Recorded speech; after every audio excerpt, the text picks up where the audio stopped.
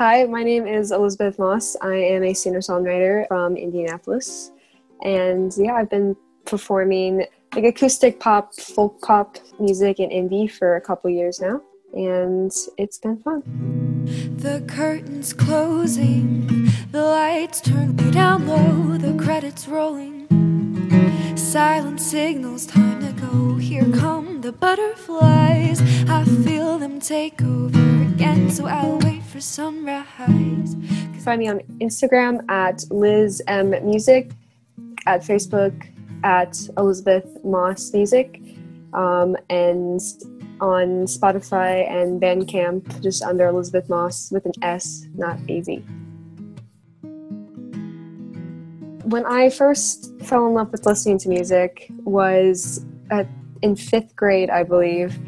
Until that point, like the only music I really listened to was on the radio, or, you know, at that age in elementary school, you just listen to what your friends listen to. So I was like, whatever my best friend liked, I liked. I guess my first entrance into the world of music, at least the music I like, was usually through entertainment. Like I was a big, and still am a big, like nerd. So I think it was The Perks of Being a Wallflower trailer. And they played the song It's Time by Imagine Dragons. And Imagine Dragons gets some crap, but I love Imagine Dragons. And that was the first song. I was like, oh, I really like this. So I went and looked them up and then listened to like all their music. And it was around the same time that I heard Coldplay on this YouTube video that was promoting the TV show Teen Wolf, which I was really into at the time. And it was their song Paradise. And I was like, oh, wow, this is nice too. And then both those artists were kind of the first big artists I listened to. And they kind of showed me like there's more to music than just, you know, what's on the radio. And granted, they were still on the radio, but yeah, and they kind of introduced me to a lot of other alternative artists. And then like indie folk artists. I started listening to a lot of Bon Iver and like the Lumineers and Daughter and artists like that. And I just really loved how they told stories with their songs and brought the listener into the experience. Also, like Ed Sheeran was probably the first artist that I listened to that made me want to write songs, because he crafted such personal stories and he said things.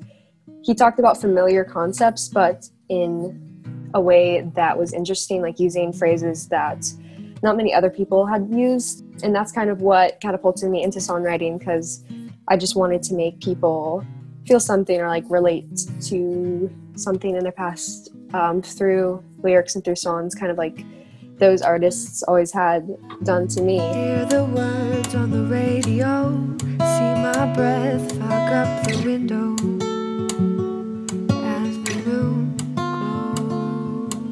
glows. It's a firefly kind of night. The stars glitter as we roll 60 down older roads.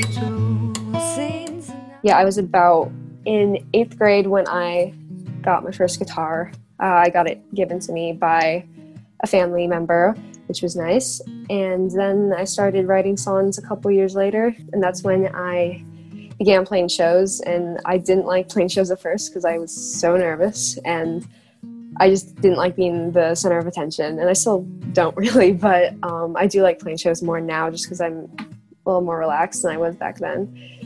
But yeah, I started with open mics in 2018, and I had a lot of fun doing them after I performed, just like getting to know the other people.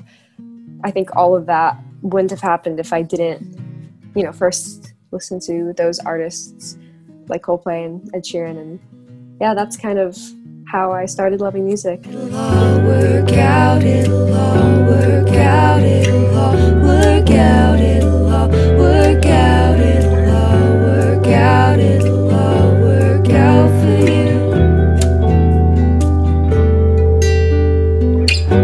Well, I did just release a single on August 14th that you can find on all streaming platforms. It's called It'll All Work Out. And then I have an EP that I'll be releasing in the fall, like late September I'm shooting for. So yeah, go check that out, and thanks for listening. Biggest fear is my heart will lose me, and I'm bound to run into problems. I know it seems rain clouds breed monochrome rainbows my way.